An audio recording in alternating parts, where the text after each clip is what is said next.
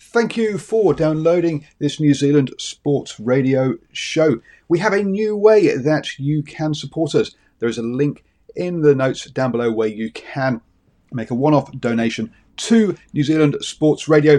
Thank you for support and enjoy the show. Hiring for your small business? If you're not looking for professionals on LinkedIn, you're looking in the wrong place. That's like looking for your car keys in a fish tank.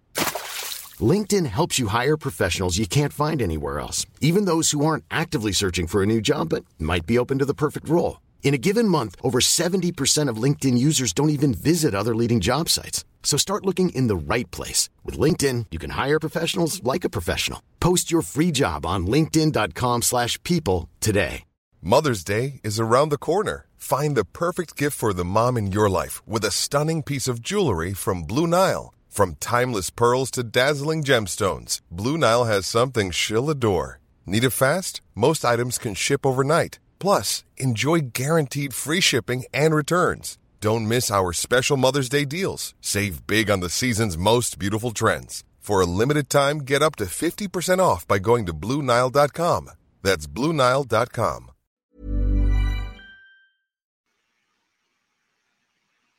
Hello and welcome to the Driving Maul Show. It's Paul here with you this evening. I have got Stephen joining me, but he's running a tad late. So I'll be kicking off on my own for the first quarter of an hour or so. So hopefully you can survive that and get through to when Stephen joins us here on the Driving Maul Show. What are we going to talk about? Well, we'll have a quick look at some of the news items. I also put out a call onto Twitter for some questions, and we've got a couple of questions from there to talk about that I will talk about on that one. Hopefully, unfortunately, it looks like my camera is having issues. I don't know why it's thinking it's not plugged in. But we'll try that again. So hopefully you've still got sound, and hopefully the camera will come back soon. I've just unplugged it and plugged it back in. We'll see what happens on that one. Otherwise, we can change which camera we're going to. So let's head over to a different camera for now. Hopefully that'll work, he says. And no, that one doesn't work either. What's going on? Oh no, technical issues. Sorry, folks. I just realized I got my branding wrong as well. So those of you on the podcast won't care because, hey, who cares about what's going on with the picture when you're listening to a podcast? So I will try one more time to plug it in, and might have to go with no camera this evening if it cannot fix itself there. So sorry about the camera, folks. On that one, let's have one last try to see if we can change camera and see if we get a picture. And if not, we'll just get on with the show with no camera, folks. So I don't know why the camera's not working this evening, but hey, you can hear me. So hopefully that one will work. Well, hopefully you cope with that. And if I get Stephen on board, then obviously we can have his lovely face on the show. Let's go on with the news then this evening, and we've had the Super Rugby fixtures have come out with round 2 is going to be the Super round over in where is it again? Melbourne, with all the games over there. That means that this time, though, last time it was all the New Zealand teams taking home games over there. This time, it looks like it is a bit of a mix of them because we've got some. What is it? So some of the games are between New Zealand teams. So Crusaders, Highlanders, and Rebels, Hurricanes would be on the Friday night. Moana Pacifica and the Chiefs. Now that's the Chiefs' home games. I'm not quite sure which way round they are on the display I'm seeing here. And then Fiji and Drua versus Waratahs are the 2 games on the Saturday. And Sunday is the Blues, Brumbies, and the Force versus the Reds. So it looks like it's a bit of a mixture next year of different teams on that one. So let's see how that pans out for that, because as I say, it wasn't great. There wasn't a great turnout to the show or to the Super Round last year. That was all in Melbourne. So, but there we go. It's there again for that one. Other news: the Moana Pacifica are taking one of their games over to Samoa, which is fantastic to see. Now, obviously, the travel issues have been removed. I must admit, I've not checked to see where the Fijian Drua games are going to be, whether all their games will be in Fiji, or if they will be hosting some of their games in Australia, like they did this year. Having a quick look on the Tribe Sports app, the best place for that. It looks like, yes, Fijian Drua on their TBD, it says at the moment as a venue in Fiji. So hopefully the Fijian Drua will be able to host all of their games in Fiji. Moana Pacifica, as I say, taking one game over to Samoa. All of the rest will be held or will be hosted out of Mount Smart Stadium again this round. So on that one, because of the Super Round being in Melbourne, that means that the Crusaders, Rebels, Moana, they've also got Moana to down first round. I'm pretty sure the Chiefs have had it down as one of their home games. So we'll have to see how that how Super Round goes on that one. So not sure about that one as to which one's the home teams for those games in Melbourne. The other news of that is that the Highlanders are taking a game to Invercargill, which is great to see that they are doing that. Now, and I think I can get myself back on camera and just not on the my main camera. So there we go. You can see me here. Sometimes I'll be looking up in an odd direction, folks. Sorry, that's because my main camera has died. But there we go. I don't know why it's gone and done that. So cool to see that those ones are out. Also, that the piece that came out during that was they are was more positive sounding from the heads of Rugby Australia and or from Rugby Australia and New Zealand Rugby about getting a deal done for the 2024 onwards, because the current Super Rugby deal finishes next year. It's only a 2-year deal, so we'll see what happens after that. They haven't announced the Super Rugby Aupaki bit yet. I'm not sure when that'll come out. I'd expect that to come out post the Rugby World Cup, to be honest. That wouldn't, to me, that would be better timing for that kind of stuff. So that's what's going on with the Super Rugby. Good to see that we've got those fixtures and there's more positive news. To be honest with you, on a launch date of fixtures for next year is not the right time to be saying, oh, we're having really tough discussions and it might not happen. So it's not surprising that they gave a positive spin to it when they announced the fixtures. I wouldn't read too much into that as to how well or how badly those discussions are going for post-2024, to be honest. The other big news to come out comes actually from the Northern Hemisphere, where their season has kicked off with URC, the Gallagher Premiership, and the top 14 all underway up there with a few rounds in already. What has been happening though in in England is that a couple of the teams, the clubs, are in financial difficulties, namely Wasps and Worcester Warriors. Worcester Warriors in such a bad state of players that staff weren't paid on time. I think some of them might even still have outstanding debts. Don't quote me on that one. I think still some payments might be outstanding. And they were told that, and they only could host their game that they had with some of the staff working for free, which shows what a mess Worcester Warriors are in. It's like a £15 million loan from the part of the government's sports survival package. So Worcester Warriors in a right old mess. They were told by the RFU that they had to come up with a credible plan around paying their staff and being able to run their fixtures. Otherwise, they would get suspended from all competitions. And so both their men's and women's teams, the men from the Gallagher Premiership and the women from the Premier 15s, have been suspended indefinitely or awaiting what will happen from that. And I believe they have gone into administration as well as the government has forced that. We'll see if that means now they can get taken over, because one group apparently was interested in taking over, but only if it went in, if the club went into administration. So we'll have to see what has happened on that one.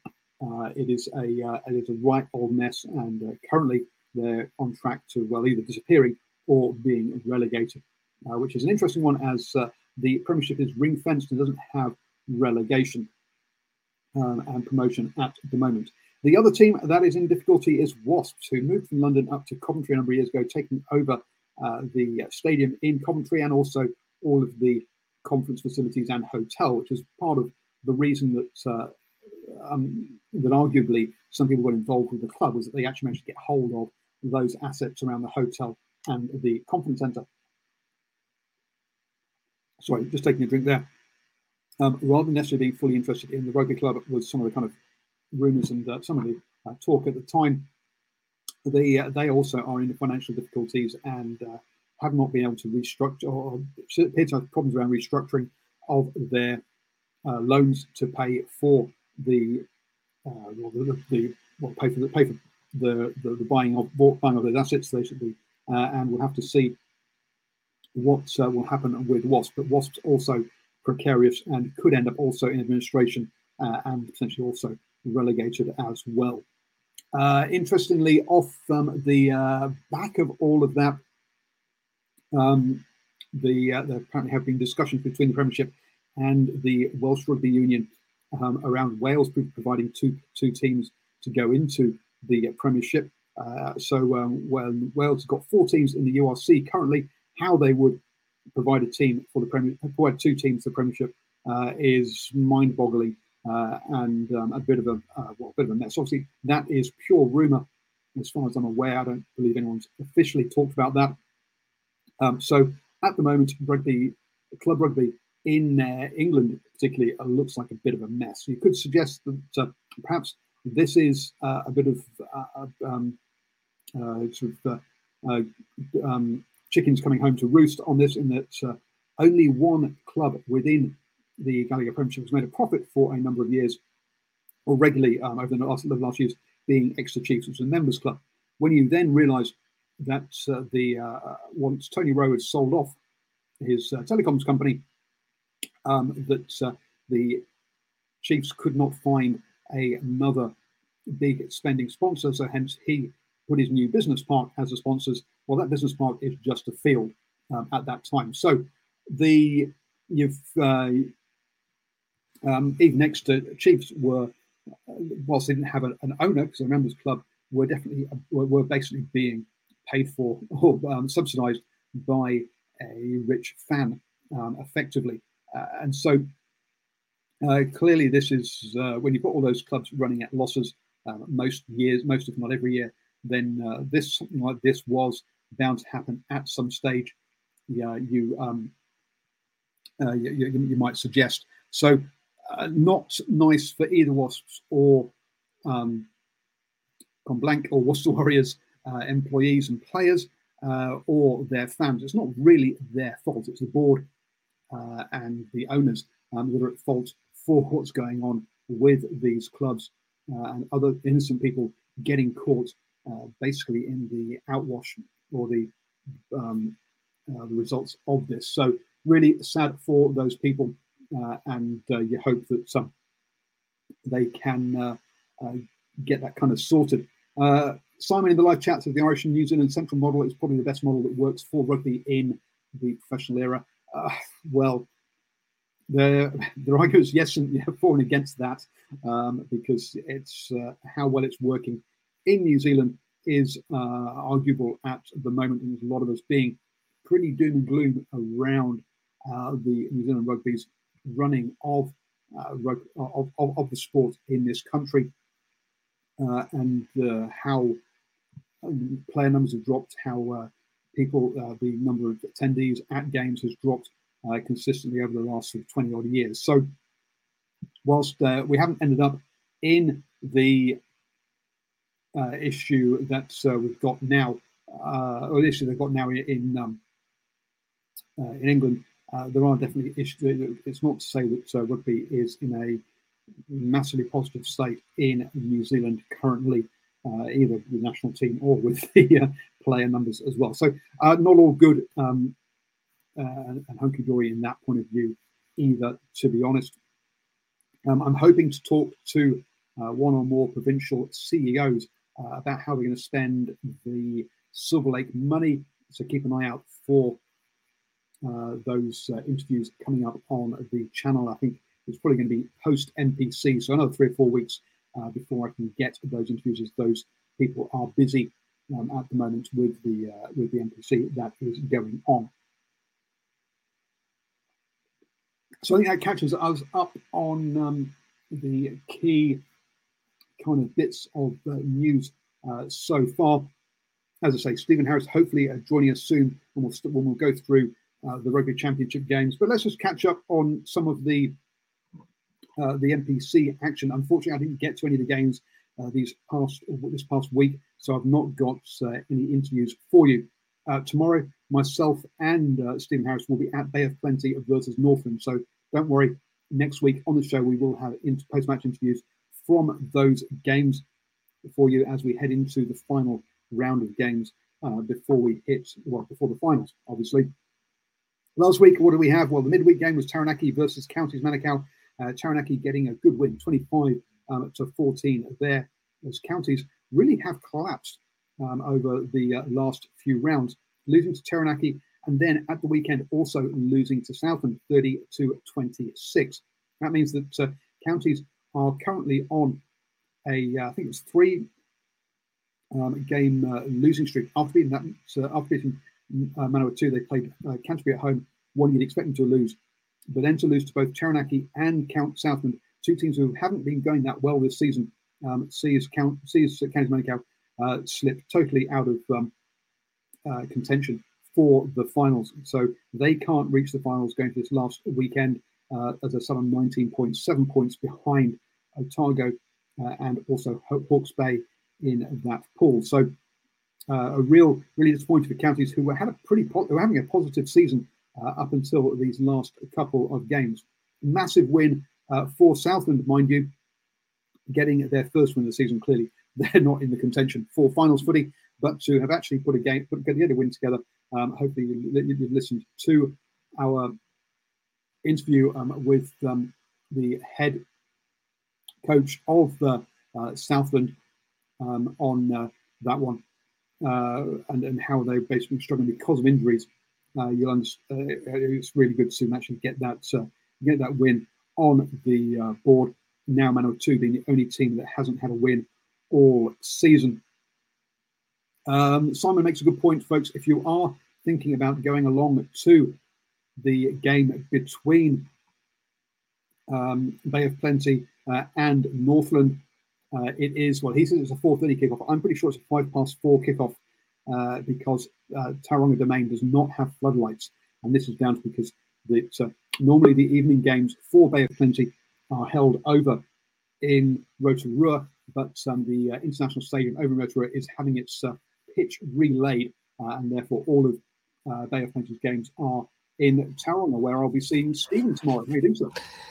Good evening, Paul. Sorry I'm a little bit late, and good evening to all your viewers on the TDM.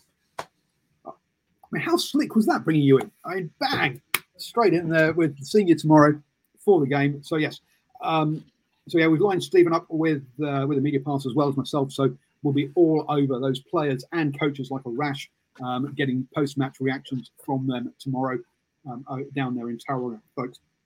Other games then from the weekend on the NPC, as I just bring people up to speed on that one. Canterbury beat Auckland 38-20, meaning that Canterbury now have guaranteed themselves top spot in the Evens pool and also the number 1 seeding this year.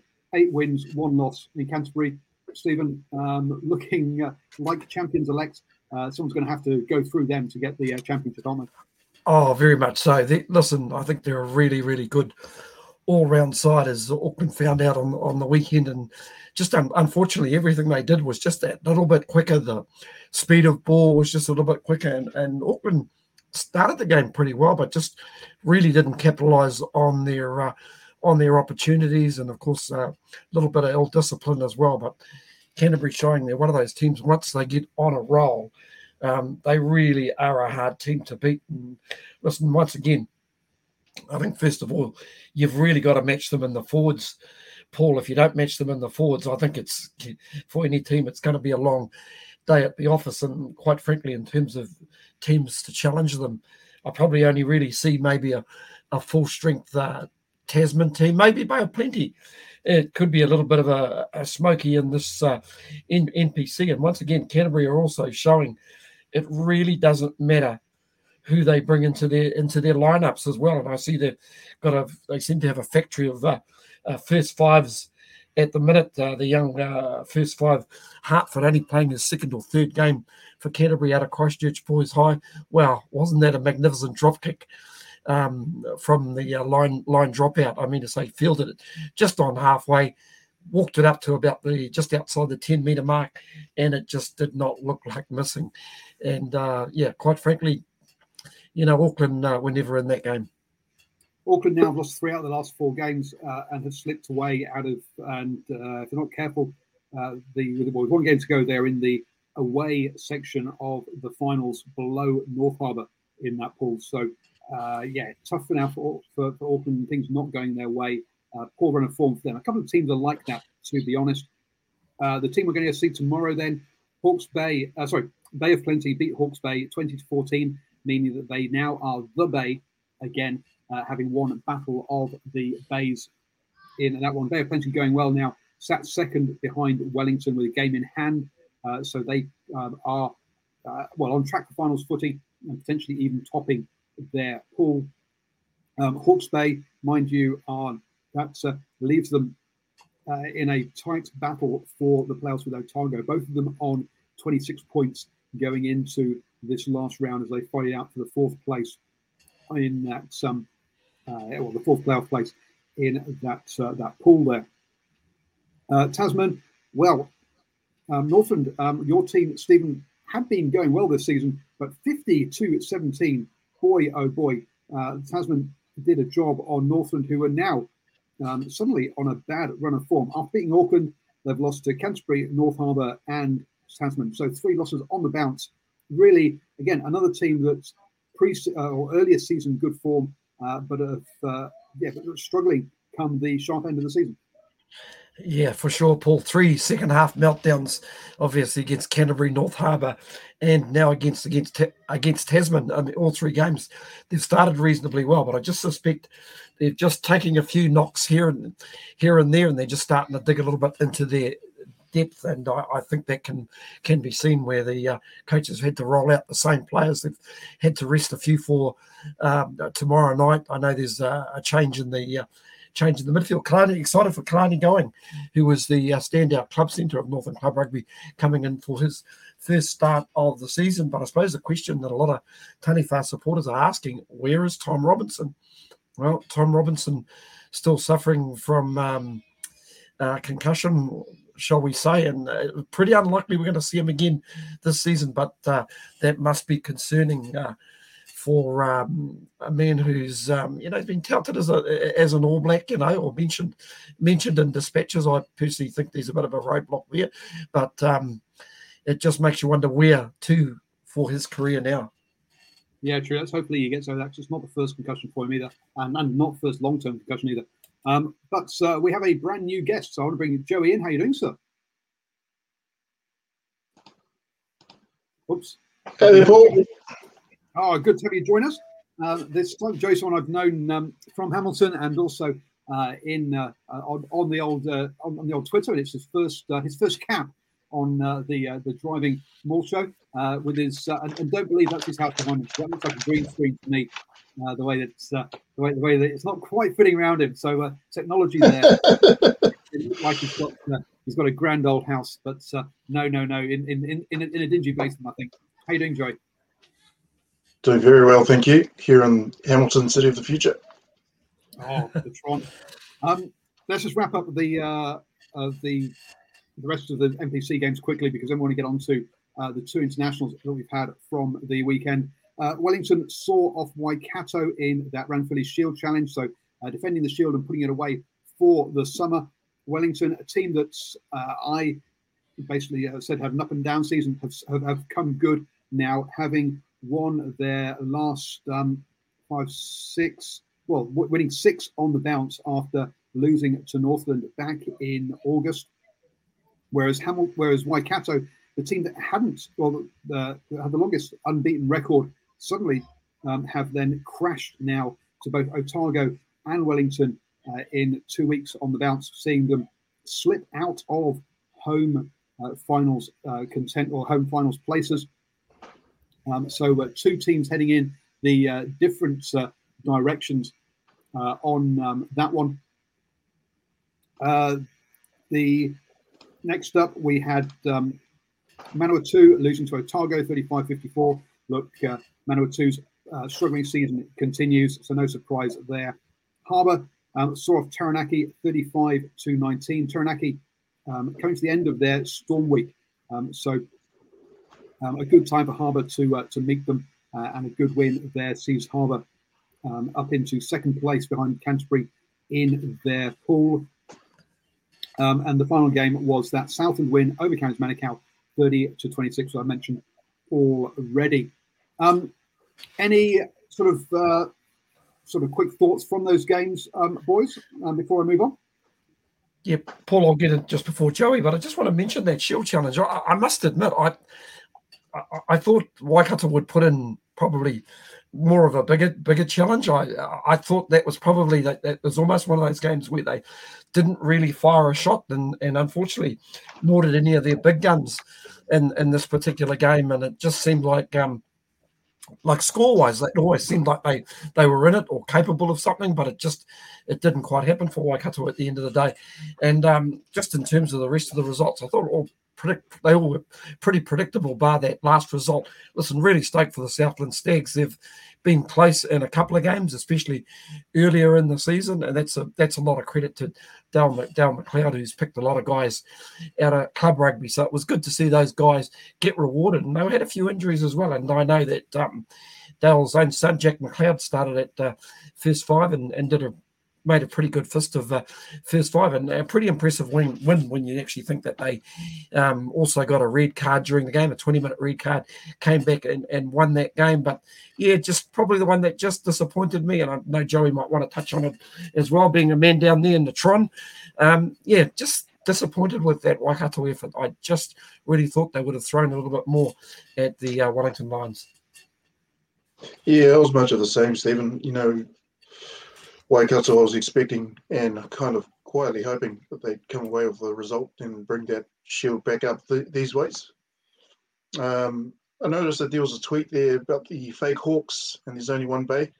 Be interesting to know what the majority of the listeners also think is the actual bay of those two. So, but yeah, it's a tough one. Even like a team like Counties to go down there and play against, it was a Southland, and not come away with the result is must be disheartening for them to go all that way. And because I know what it was like when we played for Northland and went down there, it was the top of the country playing against the bottom of the country, and we know that feeling.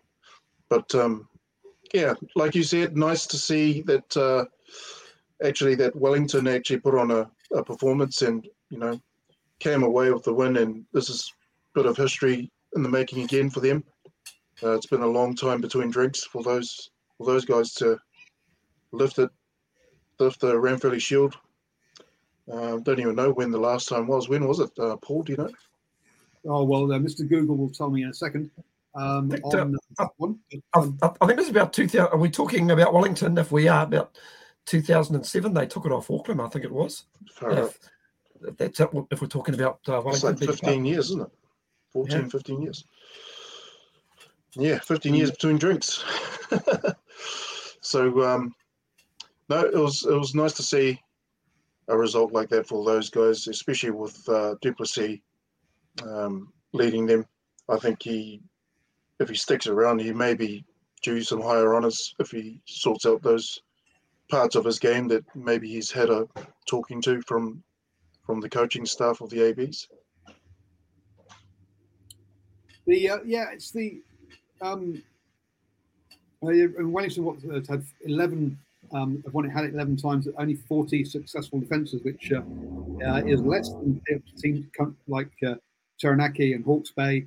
So you'd think for a big province like Wellington, they would have perhaps a stronger, that's what I'm looking for, history in the Ranfurly Shield. But it looks like they're not one of the. They're a province that doesn't get it as often as perhaps you might think they would. And not so much. Yes, there's 2 disjointed efforts by Waikato in a row, running out of steam.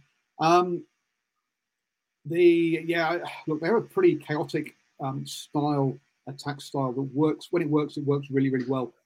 When it doesn't, perhaps lacks the structure that some of the other teams have, and perhaps their all-out attack isn't. When they get shut down, badly, unfortunately, on that one. On my word, I go from having a show on my own now to being swamped with guests with John.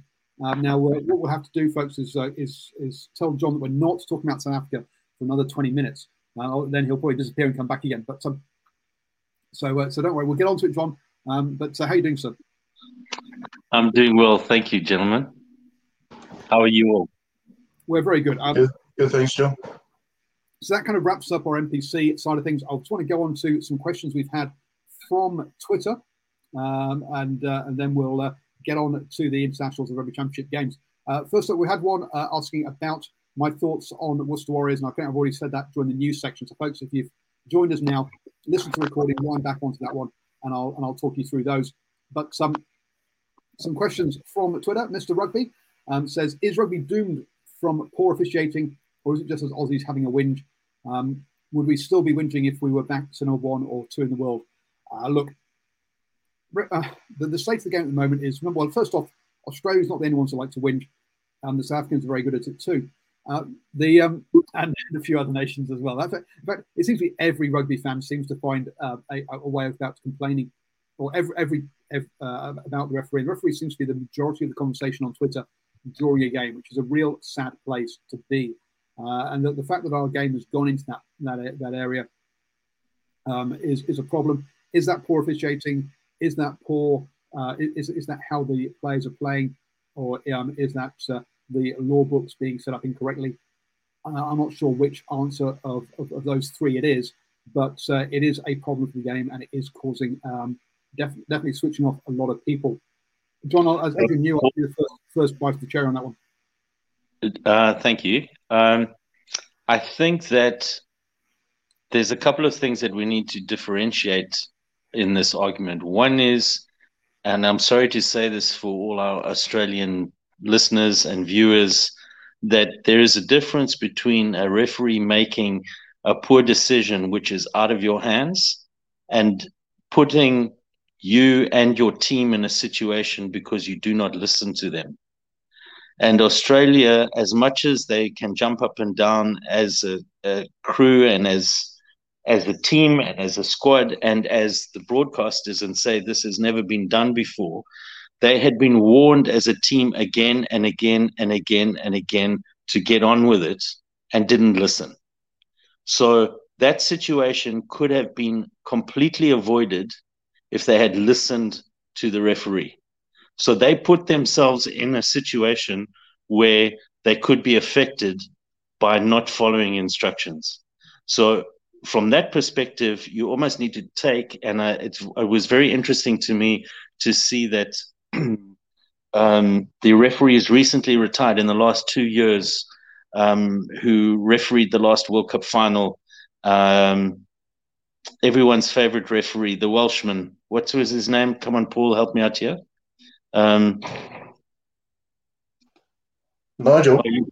Nigel, yes, whatever his surname is, that one. He, in his post, and I respect him a lot as a referee, he said, in his opinion, the decision was 100% correct. So agree with it as a precedent or not, Australia put themselves in that position. The issue that we are having that is so bad about refereeing is point number 2, that although mistakes are human, and referees will always make them because they cannot see everything. And I learned this recently because I've been reffing some games and filling in as a ref. And there are times where I'm unsighted and people say, how can you not see that? There's a player standing right in front of me. I couldn't see it. The real problem that we have is on replay with time and with clear visual evidence. The video ref, the TMO, is making mistakes. And that is the part where I think we've got a major problem. Because if you can't get it right on replay and everyone can see it, then there's a serious judgment issue that's at fault here. Yeah, absolutely. You got to, the TMO needs to. We need improvement TMO. When people at home can see something a TMO can't, yeah, you do wonder what's going on. Very true. Joey, thoughts on refs?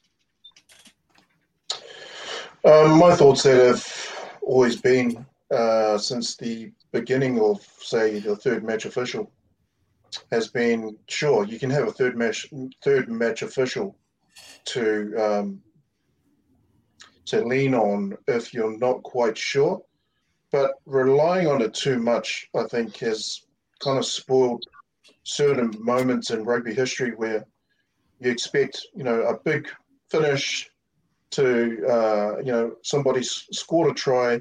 It's obvious to the crowd. It's obvious to us at home watching on TV, but to the ref on the field, he may not have seen it or seen enough of it, or even his powers on the side to give a proper call on whether or not, it was legitimate.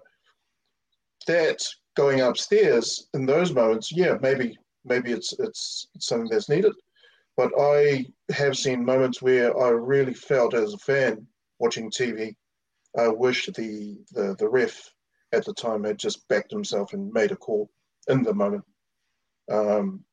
Obviously, he has to see enough of it to make a call. But I feel that a lot of refs are just mitigating their risk by going upstairs every single time rather than once in a while backing themselves with a call. To me, I think the problem there is you're asking for consistency and you're asking for a feel of the game, and somehow I don't think you can have either. You're getting it one or the other. That's the problem there. Stephen, do you want to shut us out on this one before I go to our next question? Oh no, I think pretty much agree with both John and Joey. I suppose the only thing I really want to say, I think for Dave Rennie's sake, his team's they've definitely got a discipline problem at the minute. They started, the way they started was brilliant.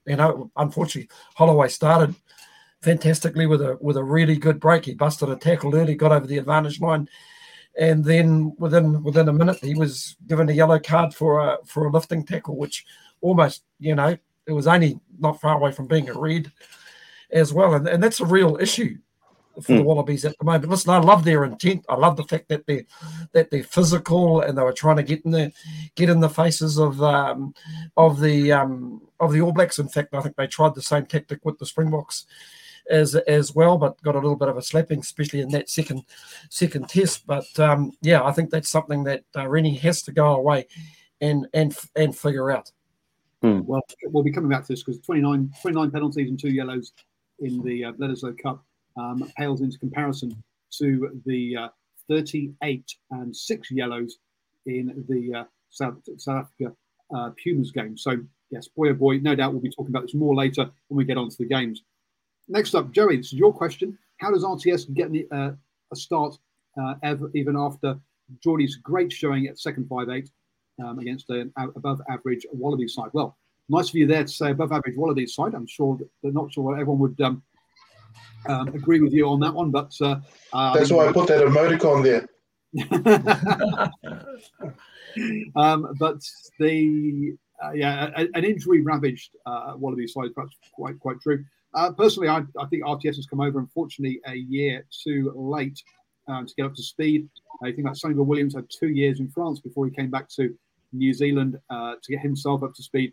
And then if you think he's also had COVID wipe out the NPC season for him last year. I just think he's had enough rugby in him to prove his worth and get into the side. But Stephen, you're a man from Auckland who gets to see him. So what do you think? Boy, it's a bit like a traffic jam after Saturday, isn't it, fellas? Geordie Barrett really played so well. In fact, that was a pretty impressive outing in that 12 jersey. We shouldn't forget that he's played a little bit there for the Hurricanes, but he also played New Zealand under-20s in that 12 jersey, so it's not foreign to him.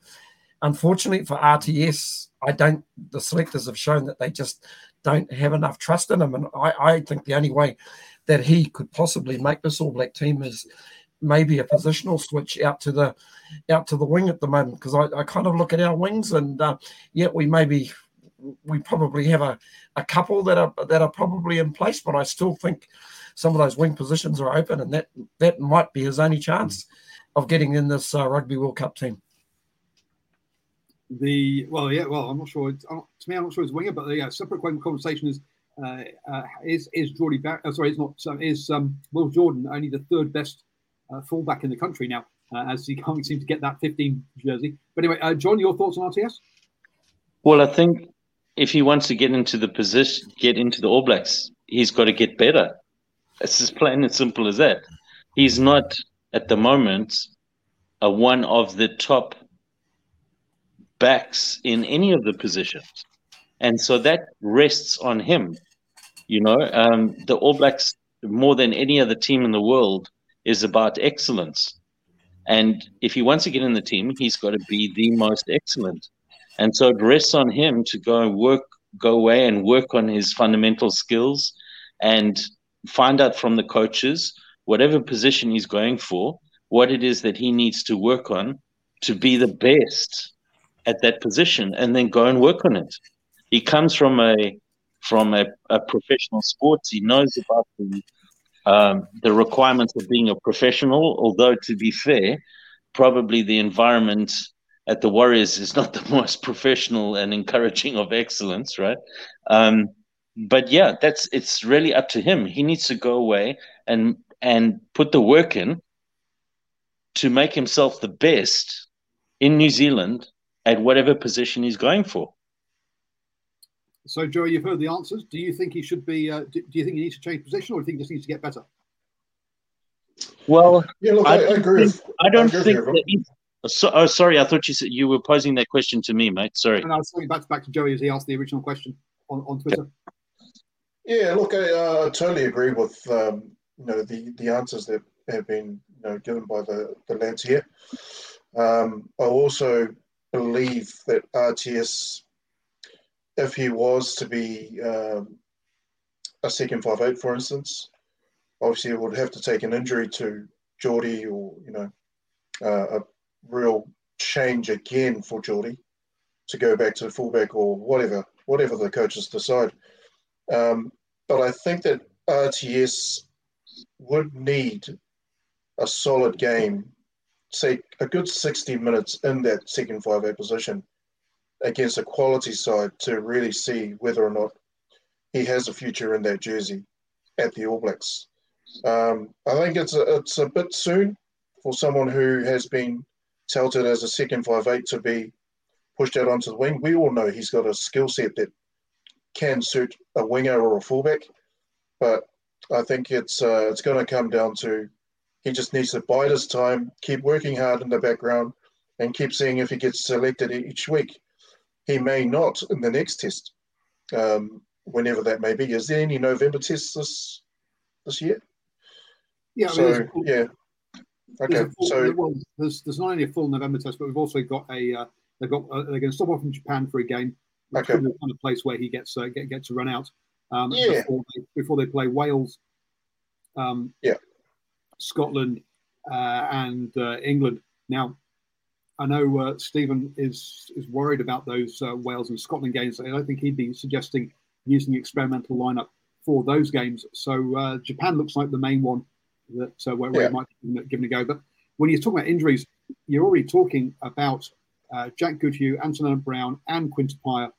We're talking three choices. You bring Geordie in, his fourth choice in that jersey. So that puts RTS down at the best fifth choice for the 12th jersey, which is very deep. I was going to say, Paul, sorry to interrupt, Phyllis, that if he's given the start at 12 for the Blues, and if you consider that. A lot can happen in the next 3 years. Like a chatbot may be your new best friend. But what won't change? Needing health insurance. United Healthcare Tri-Term Medical Plans are available for these changing times.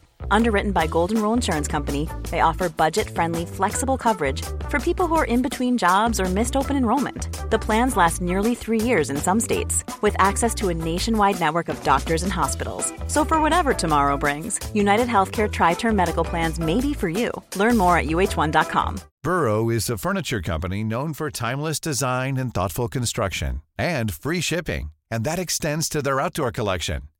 Their outdoor furniture is built to withstand the elements, featuring rust-proof stainless steel hardware, weather-ready teak, and quick-dry foam cushions. For Memorial Day, get 15% off your Burrow purchase at burrow.com/acast, and up to 25% off outdoor. That's up to 25% off outdoor furniture at burrow.com/acast. Probably, I would imagine Quincy Paia's probably going to be up for a good part of Super Rugby. We don't know what sort of shape Jack Goodhue's is going to come back. Boy, if he goes out and has a really, really good super season, he might put put Foster and the selectors in a difficult situation where he's actually got to be picked. And maybe the fact that Jack Goodhue's probably got a little bit to prove coming back from injury. In fact, I think all these guys coming back from injury are going to have a bit to basically improve on or show the selectors that they're up to speed. Yeah, in Jack's next season, whereas I think Antelope Brown should be on the November tour. So look, and we haven't heard yet, I don't think, how long Quincy Paia is going to be out with that horrific hit on his knee. Look, I just want to add as a final thought to this is that, first of all, he made a mistake by going to the Blues. If you wanted to get into the All Blacks and you want to develop your game, and you've been out of out of rugby union for that long, the best place to go is the Crusaders, and that's what Sonny Bill Williams did. Coming from France, is he went to the Crusaders and he played outside of Dan Carter in that environment, and New Zealand, the whole of New Zealand rugby benefited for it. And the other thing is, I think it's not the ethos of All Black rugby to say, let me change positions to try and get in because I'm only the fifth best in this position. None of those five or the four in front of him that you named would start an All Black test ahead of Ma Nonu or Sonny Bill Williams, right? So basically you're saying he's in the seventh position if you consider who's played there in the last 6 or 7 years. And if you can't improve your skills to, do you deserve to be an All Black? Just shifting position, I don't know. I think we're just maybe expecting, because he was so good at league, we're expecting him, just like you said, Paul, to be at international level a little too soon. You've got to give him a bit more time, give him a bit more time at the Blues or playing at Super Rugby level to get up to speed. I think even he was shocked that he got selected as soon as he did. But also, totally agree with you, John, that Crusaders is basically where you want to go as a league convert back to Union if you want to become an All Black like SBW did. And unfortunately for Rog, because he'd been away throughout COVID with the Warriors and based in Australia, I bet his decision was largely due to the fact that he wasn't with family, and all his family are in Auckland, even his immediate family. So I guess that was probably the reason why he went with the Blues in the end, to a Super Rugby detriment, I guess, if you want to talk about the Crusaders winning the bloody thing. But also, it's one of those things where he just has to, if he really wants a chance, or if he wants any further opportunities in the All Blacks jersey, he's got to tick all those boxes for the coaches, for himself, for everybody in the background, and keep working hard and keep taking whatever opportunities he gets and try and show his skill set in whatever jersey he gets given. But yeah, I totally see where, say, Jack Goodhue, a fully fit Jack Goodhue, could come back and take ownership of that jersey once more, like he did previous years. Tupaia, unfortunately for him, like you said, Stephen, he's probably looking at a majority of the Super Rugby season out. And in World Cup year, that's probably not going to do him any favours. Then you've got Anton Leonard-Brown, who I don't know when he's due to come back, but we all know how good he is in the All Black jersey. So you've got all those players in front of him. And I'm sure he's done the math. I'm sure he's done all the mapping out of what his journey could look like and what opportunities he needs to get in order to cement himself a spot in that squad next year for the World Cup, if that's what he's looking at. And if that's what the coaches are potentially looking at, they need to test him. They need to throw him in the deep end somewhere in one of these games this side of the new year, because that's the only real way they're going to see whether or not they're going to include him in that squad next year. Yeah, we'll have to see what happens with that one. As I say, Japan looks like his best opportunity to nail it. But again, against a Tier 2 nation, how meaningful is that performance in the end? We'll have to wait and see on that one. Personally, yeah, I think he's probably left it too late. We're not going to see him come through. Let's move on then and talk about the games from the weekend, as we've going to overrun massively if we give either of these games the amount of time they deserve. So unfortunately, we are going to run through these very, very quickly. One of the things I like to, one of the few pieces of mainstream media I do like to look at is the Aaron Gooley's, Goyles, sorry, not Gooley, geez. Well, we must have got T so much at school. Sorry, Aaron. Have you got Goolies on the brain? Maybe I do. Aaron Goyle there. He does a by the numbers thing after these games. And I do find them kind of interesting and fun. So that's that now. 48 games on the bounce that the All Blacks haven't lost at Eden Park. It does include 2 draws, to be fair, going back to 1994, which is absolutely nuts on that one. A talking point when it comes to the what do you call it, the fallout of this game. Dave Rennie's win percentage with Australia down to 38%. That's a very low number, and there has been a number of people questioning that whether he should stay on. Just run through a few more numbers then on this one.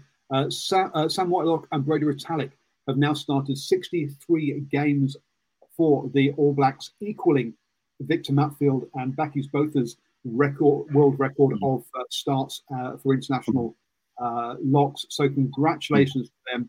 That's that's 2 sets of very, very good locks. Let's be honest. Also, Sam Whitelock has matched Richie McCaw's record for starts. Is it starts or is it caps? Maybe it's caps actually. With his 34th Bledisloe Cup appearance. So Rich McCaw and Sam Whitelock now lead that list, which I thought was another impressive one. So Sam Whitelock breaking records there, showing, I guess, his longevity playing at the top level has been fantastic to be able to break those kind of records. But how did this game go then? Very quickly, the All Blacks went out to a 17-0 lead in the first half. The Wallabies failing to execute. We probably should have put some points on the board, including Corey Betty's foot on the line there. Jordan, 21 tries from 21 tests in that when he scored his try in that first half. That is a remarkable record from him, and that was a wonderful try that he scored. With the All Blacks scoring first in the second half, essentially, for my mind, that puts the game to bed, and it was all over at that point at 24-0. The Wallabies did get a couple of consolation tries late on, so it finished 40-17, a comfortable victory for the All Blacks, and putting them in a position to go on to win the Rugby Championship. So surely Steve, I'm going to let you have your first hot takes or your first thoughts, main thoughts from the game on this one. But surely, Mr. Foster's putting himself in a fantastic position, being a Bledisloe Cup and Rugby Championship winning coach. And since he's brought Ryan, is it Ryan? I think it's Ryan, and Joe Schmidt into his coaching setup. Boy, it's the perfect ticket to take them through to the Rugby World Cup. Everything's rosy. Yeah, hang on, I'm just choking on my humble pie here. Listen, probably it was a very impressive performance from the All Blacks. It was actually similar to that second test against the Pumas, where, something we haven't always got from the All Blacks in the last couple of years, and you got to put that down to the opposition as well. But that was close to a complete performance that they put on. Unfortunately, was made very easy by an Australian team that were just so ill-disciplined and were constantly on the back foot. Especially, it's not often this year that we've given a lot of praise to the All Black tight five, but also I thought the loose forward trio. I thought collectively, as a collective, that's the best this trio have actually have looked this year. They look like they were actually working in tandem, but. Listen, at the end of the day, for me, it's a good win, but I don't think we'll get a real handle on where this All Black team is until they hit the northern hemisphere. Australians, for me, were just a little bit disappointed, but I know listening to Jeremy Paul yesterday on SENZ, I actually rang him up and basically said to him, listen, if you, in a perfect world, if you could pick your best Australian team, what would it be? And let me tell you, it looked nothing like the team that they actually had on the paddock on the weekend. No doubt they've got some world-class players, and I've been really impressed with Rob Valentini. He's been very good. I think Pete Samu has been really good since he's been given that opening start ahead of Michael Hooper. But boy, they just miss a little. No doubt they've actually got some attack, but they've got to get that discipline sorted out if they're to go anywhere. But your question with regards to the All Blacks, it was definitely about a 7.5, 8 out of 10 performance from the Blacks. So happy with the performance, but tempered with some reality as to where this performance stands. It sounds like from Stephen. Joey, what were your thoughts from this key takeaways or key thoughts from this game? And Joe's done the same sort of thing that trick that Stephen normally does, which is leaves. Oh, he's hit the unmute.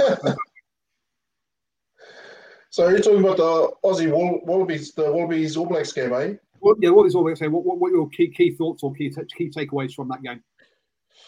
I think like one of the audience there was talking about defense was the main thing that I took away from it, being a bit of a saving grace for the All Blacks to create that platform and, get that, that go forward momentum and keep it. That lead was held for, a good 60 minutes before Aussie then decided to come and play and scored a couple of tries. So it was unfortunate for me as a fan of the All Blacks to see them let Aussie get to double digits. I would have hoped that they would stay on 7 or even 0. But I suppose that's the game of rugby for you. And that's, the Aussie spirit. They always seem to make these comebacks out of nowhere in a short amount of time. And luckily, I think for the All Blacks, there wasn't another 20 minutes on the clock where the Aussies could have, probably snuck in a couple more tries, and the game would have been really interesting. I think Lomax, I agree with Nocturnal Rights. Lomax has really come on this year. I also think Ethan de Groot has come on as well. I'm really enjoying some of the banter that he's starting to put out there that's showing up on the mic. As a former front row myself, I think my preference for hooker There's Taukei'aho. I really enjoy his abrasive crash and bash type of style. He seems to love the contact and the collision, which is what I enjoy watching as a fan as well. So, and it seems to be working for him. It seems to be working for him, especially when it comes to, those broken plays where he ends up in the back line and manages to get himself a meat pie. Those rolling mauls, I think, are still underutilized by the All Blacks. The South Africans are really good at it when they do put it on, and they seem to get a lot of meterage from it. Why not the All Blacks? All Blacks, I think they need to have a bit more, I guess, faith that these rolling mauls that they put on do work when they do get a roll on. A couple of your comments in there about the coming to play and the defence. Show up in the stats. So turnovers conceded 8 by the All Blacks, 15 by the Wallabies. Yeah, but they broke down too often. From a defensive point of view, the All Blacks made 92% of their tackles. When the team's making above 90, they're hard to break down. 82% by the Wallabies. So again, that's probably one of the big differences between these two teams. John's dropped out, but he's come back again. John, your quick takeaways from this before we move on to the Springboks game. Terrell Lomax, Ethan de Groot looked like beasts. Looked like a potential long-term solutions, especially for the World Cup, which is more medium-term. Jordie Barrett at 12 looked like a real goer there, and I like something that Stephen posted after the game, that his first choice backline would be Jordie at 12, Anton Leonard-Brown at 13, move Rico what's his name? Rico number 13. What's it? Rico out onto the wing. Yes, move Rico out onto the wing, keep Will Jordan, and then have Beauden Barrett at 15 and possibly Damian McKenzie back on the bench. And so you have a lot of flexibility there, a lot of players that can cover multiple positions. And if necessary, I know it's not the way New Zealand normally does it, but you can go then with a 2-player on the bench, 2 backline players on the bench, if it's something that you're looking at countering like a big South African pack and their bomb squad. So it opens a lot of options for you that way, because a lot of the players can cover multiple positions. I like that. And then just the tight 5, as exemplified by De Groot and Lomax, really put it to the Aussies. And my final thought from the Aussies is that there are some serious concerns for me about the way Dave Rennie coaches. And it goes beyond his 38% win record. It goes to the behavior of his team. They are committing some exceedingly poor personal fouls, acts of dirty play, things that in rugby circles are just totally offside. The way that they have brought about injuries like Quinn Tupaya's injury, that was just a complete grub-like move. And what concerns me, and Steve raised it about a couple of times already, about their discipline. Discipline is a cultural issue in an organization when it comes to playing rugby. And if you're continually losing discipline, it's a cultural issue. And that is purely the coaches are responsible for that. Yep, no, understood where you come from that one. Yourself and Boa in our private chat both are unhappy with particularly with some of that coaching thing. I think on the win record, my mistake, I think that the All Blacks seem to have been forced into perhaps their best selection for injury, particularly around those props, and also Jordie into 12. Jordie in 12 is one of the things I've been wanting, that I've been advocating during the season. I think he's the kind of size of body. He has the kicking game, the passing game, and the running game that you want in there in that game. Yes, is he Ma'anonu? No, he's not. But he's got a similar sort of size, or perhaps he's not quite as powerful, but he's got a more educated kicking game, and especially when he started anyway. So I think he would be. I think that they've sort of been forced into good selections. From a Dave Rennie point of view, look, I wouldn't worry too much about the win record because of the vast number of injuries they've had. Has been crazy. Now, whether you blame that on coaching and also strength and conditioning and say, hey, that's part of the coaching thing that's causing those injuries, maybe not, I don't know. But for me, he said, far too many injuries for you to worry too much about the win record per se. So I think he's still the right guy there. Has done some very good cultural things in there. I understand the concerns around the style of injuries they've created and style it through some of their clear-out record, particularly by Mr. Swain, who has had a rather lucky. And I guess, actually, should we be surprised that players are cheating when we see the unions at the top, the management, also looking to circumvent rules as best they can by sending Darcy Swain on the A Tour? We know he probably would not have gone on that if it wasn't just to try and wipe out games like suspension. Is this a go at the Australian rugby? No, it's not. Look, New Zealand rugby have used a game of 3 halves before, and at the time, I said that should not be included in a suspension. That is that's wrong. So I'm not saying that Rugby Australia, that Australia Rugby is the only one that does this. I'm saying that all unions at that level, if they see a way of adding an extra game in to a player suspension to get him back quicker, they'll do it. Is that in the spirit of the game or the laws?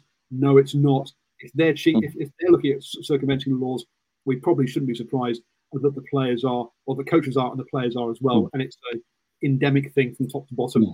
The laws are there to be broken, not to be followed. The thing that concerns me, Paul, is that when Darcy Swain's actions became clear on the replay, and Rennie was asked about it post-match, he actually came out and defended Darcy Swain. That was the time, as the coach, maybe you don't throw your player under the bus, where you just keep your mouth shut. Because anybody who's been involved in rugby and anybody who is a rugby man would know that that particular action among rugby players is considered about as bad a thing as you can possibly do.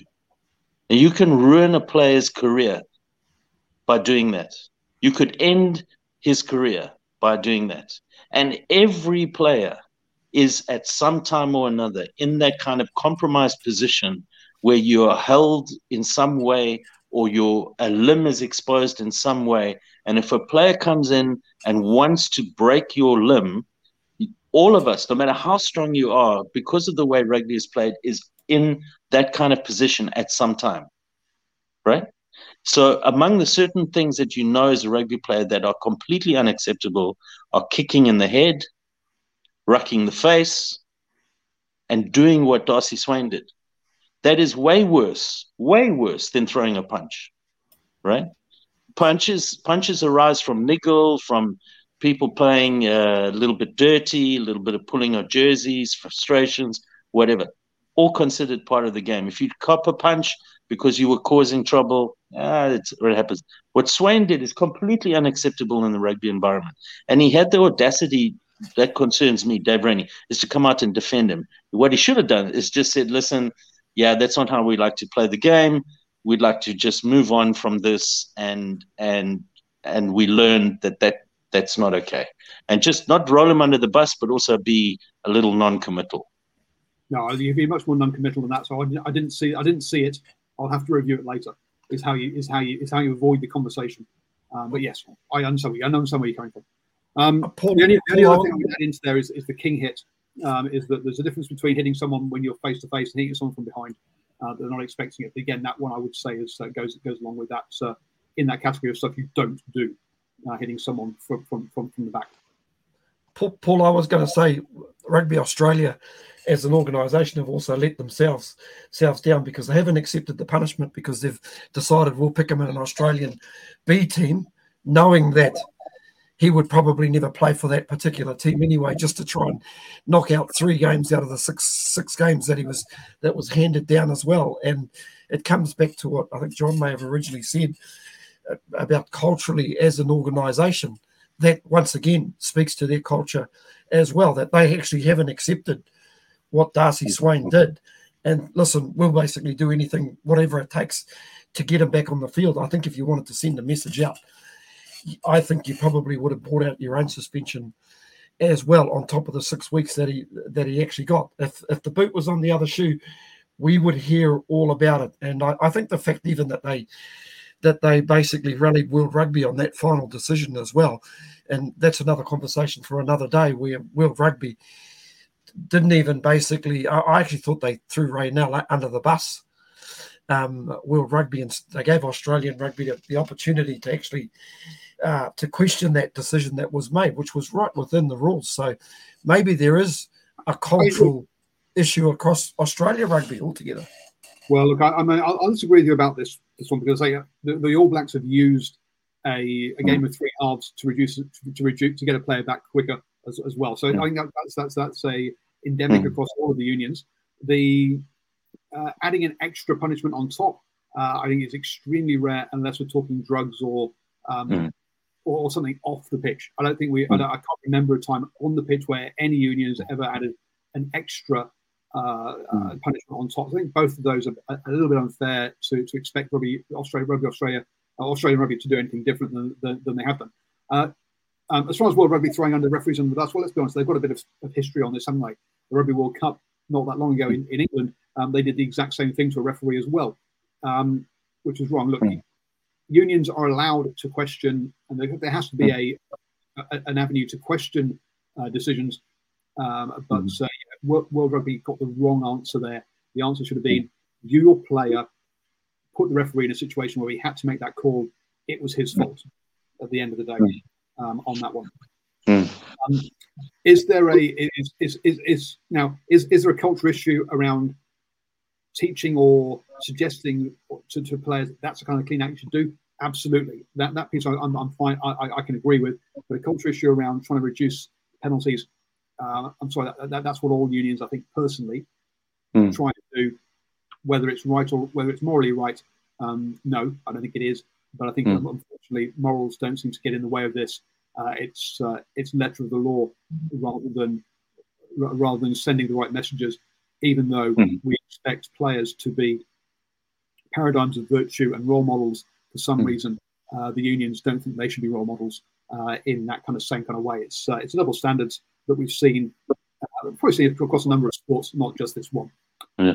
Listen, this is the downside about clearing up rugby. The downside about clearing up rugby is that Darcy Swain would have been sorted in the old days. There's no question. The next time he plays the All Blacks, Darcy Swain would have been carried from the field, right? Because he would have been knocked out cold, right? And the players would have dealt with it. Now, you can't do that these days, but the upshot of it is if Quinn Tupaya's career is affected, I would 100% say to him he should sue Swain. 100% for loss of earnings, right? And that is what's going to come if rugby does not take action on these kind of things. You know, take action. That's the only way we can get change. Unfortunately, the fact that it happened in Australia rather than New Zealand means he's actually probably got a leg to stand on. Unfortunately, New Zealand law with things like the ACC probably would mean that he wouldn't be able to. But anyway, that's another issue. And let's move on to the Springboks up against the Pumas. Look, I've not watched all this game. I watched through until early in the second half. In that first half, though, it finished 17-7 at half time. But the Springboks chasing a bonus point and also needing to get a big points difference for the Rugby Championship. You've got to say that the only time they got their tries were when Argentina had picked up yellow cards. And that had to be a bit concerning for the Springboks, not in so much the win, but in as could they get enough of the score to overhaul the All Blacks points difference. In the end, they didn't do that. Argentina got themselves back into the game early in the second half, getting it 17-12, but 4 yellow cards in the second half. Oh, my God. As I say, 38 penalties in this game. Now, look, we can complain about referees, but at the end of the day, if the players, it's the players who do things that the referees blow on. That one clearly got a bit silly in this one to a level that I think a lot of people found hard to watch, unfortunately, on this one. But what do we have?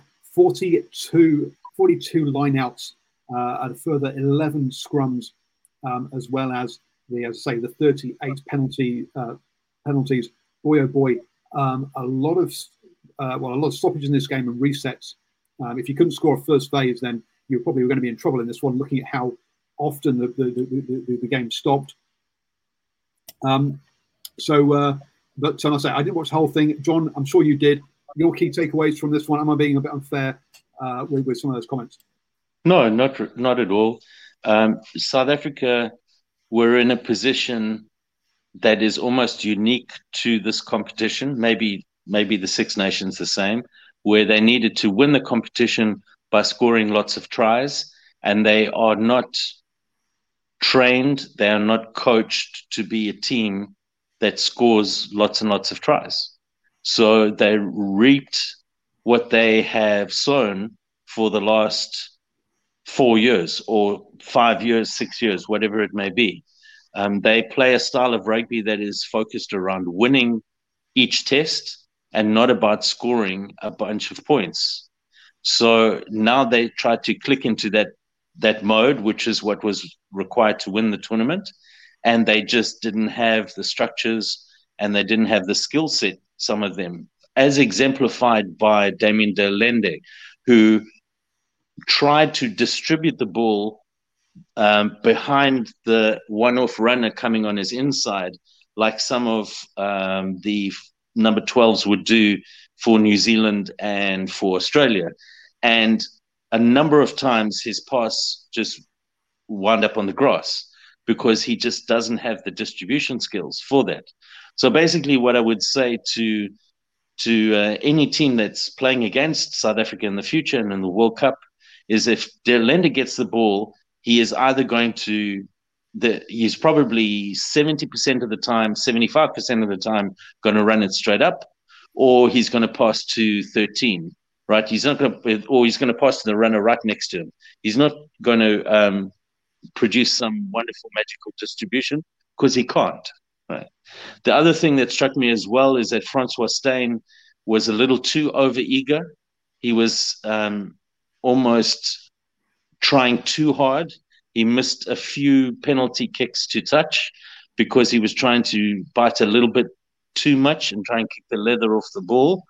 And that's probably an indicator, if you wanted one, that the last time he started a match at 10 for South Africa was 14 years ago.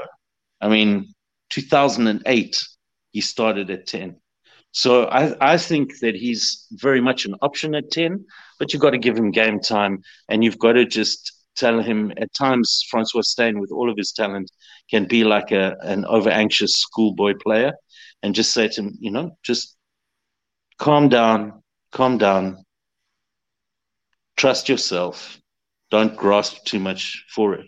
And my other thought was Juan Martin Gonzalez. I think Gonzalez is making a good case to being the best blindside flanker in the world at the moment. Yes, he is a superstar in the making. He really and truly is a superstar in the making. And for me, one of the potential players of the tournament, and depending on how he goes in the end of your tour for Argentina, he might make the short list for World Player of the Year, which is great for Argentina. It's great for them to have somebody to look up to. And the other thing, the final thought is, heaven help any team that plays against South Africa in their back line. If South Africa if comes back and South Africa starts Francois Steyn, Damian de Allende, and at 13, and the South African first 5 is 113 kilograms, then I wouldn't like to be trying to attack. I wouldn't like to be trying to take the ball up or try and stop the heavy runners, because a couple of times the Argentinians ran at Francois Steyn and he picked the players up like they were rag dolls and held them in the air and created the turnover. So a couple of things on that. We'll remember that we're missing both Pollard and Willemse and Am in that back line. So we are missing. This is not a first choice Springboks back line by any stretch of the imagination. And Jantjies wasn't available for selection because of the scandal going on there as well. So it was the fourth choice. Yep, absolutely. And you're looking, but we look at some of the names in this, and you got to say that perhaps South Africa also relying on you've got players like Jesse Kriel, Francois Steyn. You've also got who's the number 8, the old number 8 that wasn't starting in Vermeulen as well. Vermeulen. Vermeulen, there's definitely a number of really aging players in here that perhaps are, well, I would say past their best, to be honest. But there is a bit of a Dad's Army look to a kind of like a third or of this team. And I know they said the same about the 2003 England rugby team went on to win the Rugby World Cup. But there is a bit of a a Dad's Army bit to that, which I think perhaps I thought the last Rugby World Cup would be their final hurrah.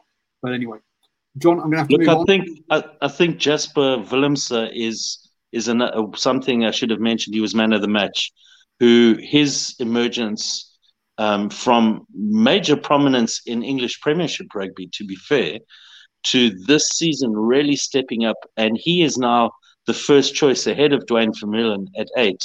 Is very telling, and he is starting to have a major impact as a ball carrier for the Boks. Okay, moving on then. Thank you, John. Mr. Harris, your thoughts on this one? And it's any points to add after about how stop-start it was, or and also how wonderful I think John summed it up pretty well. You know, I don't think they were ever going to entertain a situation of going out and playing an open style of game, because that would have just suited Argentina to no end. It was really about getting the victory, and you could kind of see in those first 4 tries that they basically went back to the strength that they knew. First try was a pushover, great control, and I was going to say some good discipline by the Argentinian loose forward. It would have easier to have fallen in there, but that would have been another yellow card to go with the 5 other yellow cards that we actually saw in this game. And when they play to their strengths, they are very, very brutal side. What you see is what you get. They come with the instructions already on the label how they're going to play. It's up to another team just to counter how they play. But obviously the moment of the match was Gonzalez with that step. I think I felt a bit sorry for Willie le Roux, because I'm pretty sure in his own mind he thought he was going to chop in. No way in the world would a loose forward try and take him on the outside, and poor old Willie was unfortunately so wrong-footed. But what impressed me was the actual pace that he actually showed to get to the corner, even with the cover defense coming across. Man, that was pretty amazing. That was pretty amazing. But I think South Africa secretly that probably think they probably missed a trick in winning this championship, and they'll probably look back to that moment and their last, probably, when you think about it, and this is how small the margins are, they'll probably think back to that last several minutes in Joburg at Ellis Park against the All Blacks. That was probably the winning and losing of this championship. They win that one, and it's pretty much theirs quite comfortably. So I think it'll be a little bit of a rock in the back of their shirts there. But on saying that, they listen. As John rightly said, they introduced a new number 8 and one of the wingers, which I've just forgotten the winger's name, who looked really good. So whilst there is a few elder guys in there, I think it's good that they've actually introduced some new guys into the Springbok team onwards and upwards. And I'll certainly be watching them on their trip up to the northern hemisphere, as well I will be the All Blacks for. Look, I mean, so you're talking about Moody. Is that young winger who's come in and played fantastically? You've a 2 points game decided this championship. So this is one of the best championships we have seen in a very, very long time. The fact that it came down to that game, coming after 4 games, all the teams on 2 wins, 2 losses. It finished up New Zealand on 19 points, South Africa just behind them on 18, Australia on 10, and then Argentina on 9. So a lot of those decisions made on just single points. So fantastic piece from that. From all those ones. And yeah, as John reminds me in the private chat there, we're also missing a certain Cheslin Colby, who I think is a decent player occasionally on his day. Other times, he can be a bit hit and miss. So yeah, so about half of that back line is not first choice.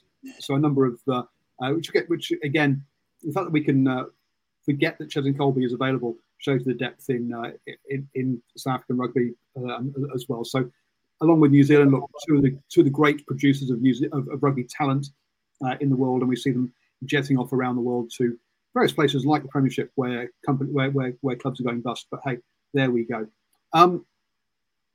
Thank you. Any sort of final points from the world of rugby that any of you would like to bring up, folks? Just while you're having a quick think of that, I'll go around the houses. I'll just remind everybody, tomorrow, if you are in Tauranga, head along to Bay of Plenty versus Northland at Tauranga Domain. Kickoff 4:05. Myself and Stephen Harris will be there. So look out for the bucket hat and come and say hello if you are at the game, please. But Stephen, any thoughts from the last week or so in rugby that you want to finish on?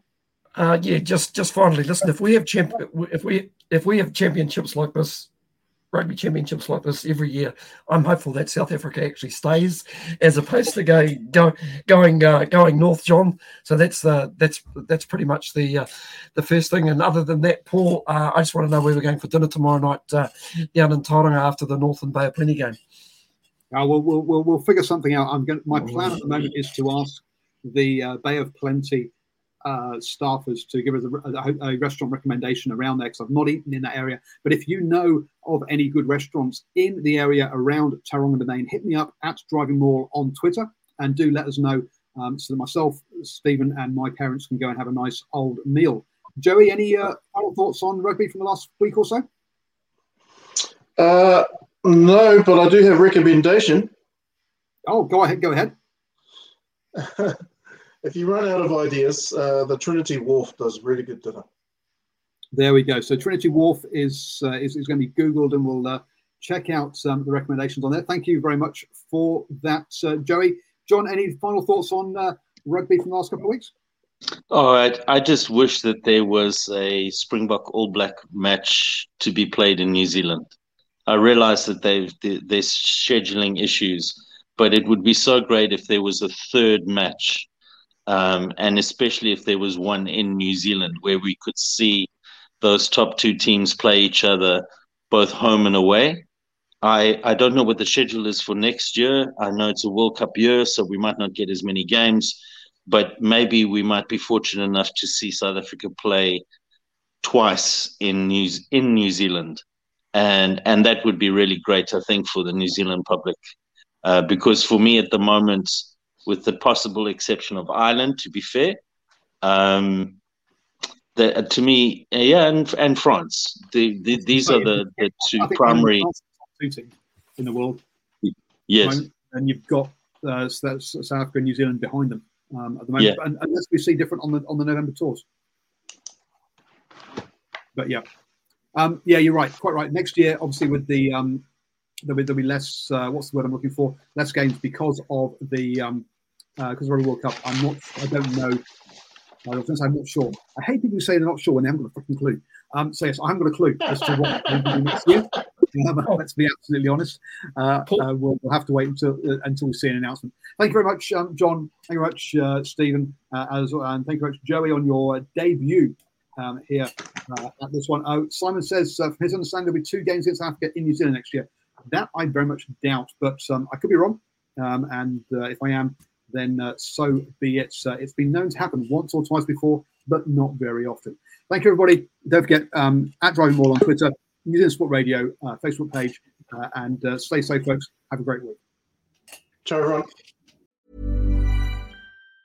Mom deserves the best, and there's no better place to shop for Mother's Day than Whole Foods Market. They're your destination for unbeatable savings, from premium gifts to show-stopping flowers and irresistible desserts. Start by saving 33% with Prime on all body care and candles. Then get a 15-stem bunch of tulips for just $9.99 each with Prime. Round out Mom's menu with festive rosé, irresistible berry chantilly cake, and more special treats. Come celebrate Mother's Day at Whole Foods Market. Mom deserves the best, and there's no better place to shop for Mother's Day than Whole Foods Market. They're your destination for unbeatable savings, from premium gifts to show-stopping flowers and irresistible desserts. Start by saving 33% with Prime on all body care and candles. Then get a 15-stem bunch of tulips for just $9.99 each with Prime. Round out Mom's menu with festive rosé, irresistible berry chantilly cake, and more special treats. Come celebrate Mother's Day at Whole Foods Market. When you make decisions for your company, you look for the no-brainers. And if you have a lot of mailing to do, Stamps.com is the ultimate no-brainer. It streamlines your processes to make your business more efficient, which makes you less busy. Mail checks, invoices, legal documents, and everything you need to keep your business running with Stamps.com. Seamlessly connect with every major marketplace and shopping cart. Schedule package pickups and see your cheapest and fastest shipping options from different carriers, with rates up to 89% off USPS and UPS rates. And with the Stamps.com mobile app, you can take care of mailing and shipping wherever you are. Make the same no-brainer decision as over 1 million other businesses with Stamps.com. Sign up with code PROGRAM for a 4-week trial, plus free postage and a free digital scale. No long-term commitments or contracts. That's Stamps.com. Code PROGRAM.